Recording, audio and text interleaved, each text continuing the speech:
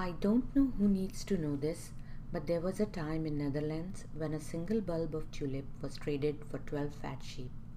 Hi, my name is Neerja, and in coming two podcasts, I will tell you about two of the earliest known stock market bubbles and subsequent crashes, of course, South Sea bubble and tulip mania. Before we begin, let me apologize in advance for my presentation. I am not an economist or a statistician by any account. So, this narration won't have that particular flair that can only be employed by those who know econ or numbers. I will be borrowing heavily from Charles Mackay and his excellent book Extraordinary Popular Delusions and the Madness of Crowds, and from P.M. Garber and his work Famous First Bubbles, and for this version of podcast, especially from Anne Golgar. Anne Golgar is a professor in early modern European history, and she has written a book on this topic called Tulip Mania, Money, Honor, and Knowledge in the Dutch Golden Age. We will start with Tulip Mania simply because, chronologically speaking, it happened before the others. There are actually two differing views about Tulip Mania. One is from the likes of Charles Mackay and Professor Galbraith that it was a short lived but widespread greed fueled mania, or bubble, or euphoria. The other side seems to think that it wasn't that much of a bubble. I came across the work of Anne Golgar, among others, and it seems that the viewpoint is it wasn't really a widespread, irrational, frenzied bubble that impacted the whole society. More like rich people gambling and losing what to all others would be a large sum of money, but hey, the rich could afford it. Whichever way one looks at it, a crazy time for Dutch society or embarrassment of the riches, here is the nitty gritty. Tulips were introduced to the royal court of Habsburg of Austria by their ambassador to the Ottoman in the time of Sultan Suleiman the Magnificent, somewhere around 1554. From there, these beauties made their way to the Netherlands in around 1593.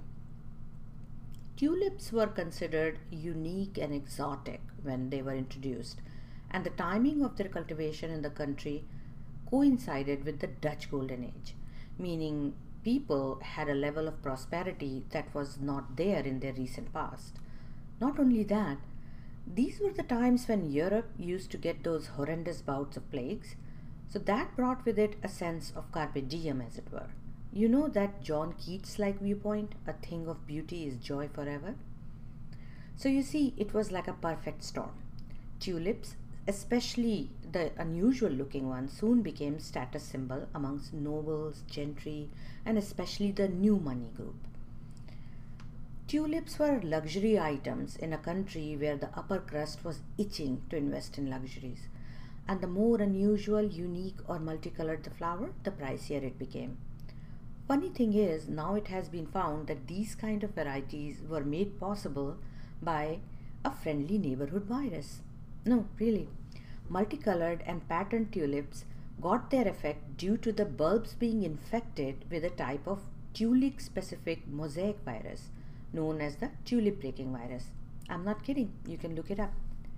Semper Augustus was the most expensive tulip sold during the tulip mania, and Charles Mackay says that 12 acres of land was offered for a single bulb of it. Thing with tulips is it takes time to grow them. However, the selling and buying happens at the bulb stage of it. So a futures market of sorts, at least to my completely non-econ mind, a futures market of sorts started. Consumers, florists, traders, etc., they paid the tulip growers way before the product was ever going to come to them. Now, the growers, they themselves were paying more and more to obtain those virus infected bulbs that were supposed to result in more unusual, striking looking flowers. And they were then obviously passing on the ballooned prices to their consumers. Goldgar says prices could be high, but mostly they weren't.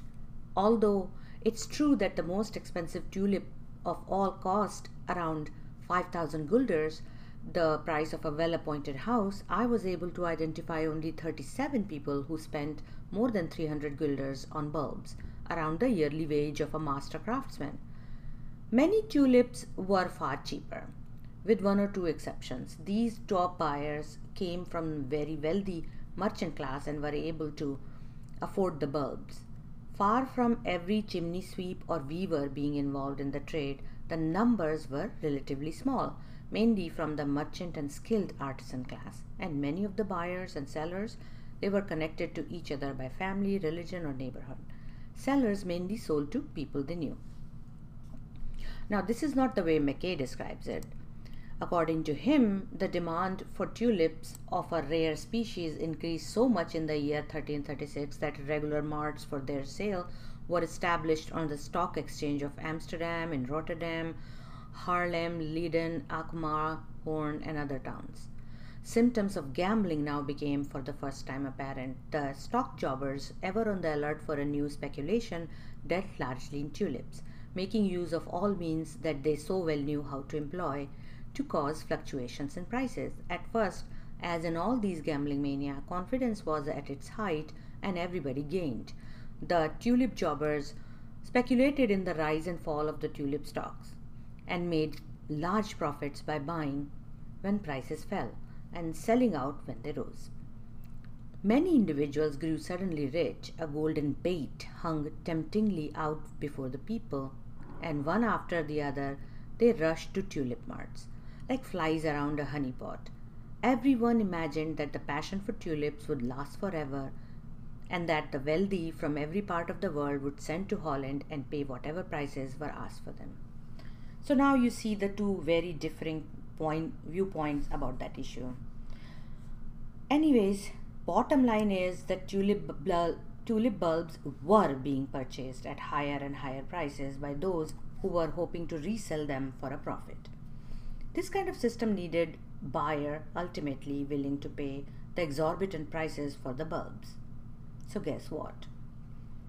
In February 1637, tulip traders could no longer find enough buyers willing to pay super duper inflated prices for their bulbs. As a result, the demand for tulips collapsed, the prices took a nosedive, in other words, the bubble burst. After this, depending upon who you are asking, either the whole contemporary Dutch society flailed and floundered, or, and I am quoting Ms. Golgar here, those who lost money in February crash did so only notionally. They might not get paid later. Anyone who had both bought and sold a tulip on paper since the summer of 1636 had lost nothing. Only those waiting for payment were in trouble, and they were people able to bear the loss. However, somehow the term tulip mania has become synonymous with greed and thoughtless speculative planning. Bitcoins at one point were being called Tulip Mania 2.0. I think it made more impact in people's mind because it was one of the earliest incidents of its kind. Actually, after this, there was the whole case of Mississippi scheme, where a Scottish economist named John Law started a land development buying frenzy, or as the econ people would say, a speculative bubble in France. This was year 1719, 1720. You know what though, guys? Doesn't it somehow feel absolutely reasonable that the very first known real estate based bubble was USA based? Well, I'll stop right here today and continue this in the next episode of the podcast, where I will tell you all about South Sea Bubble. Bye.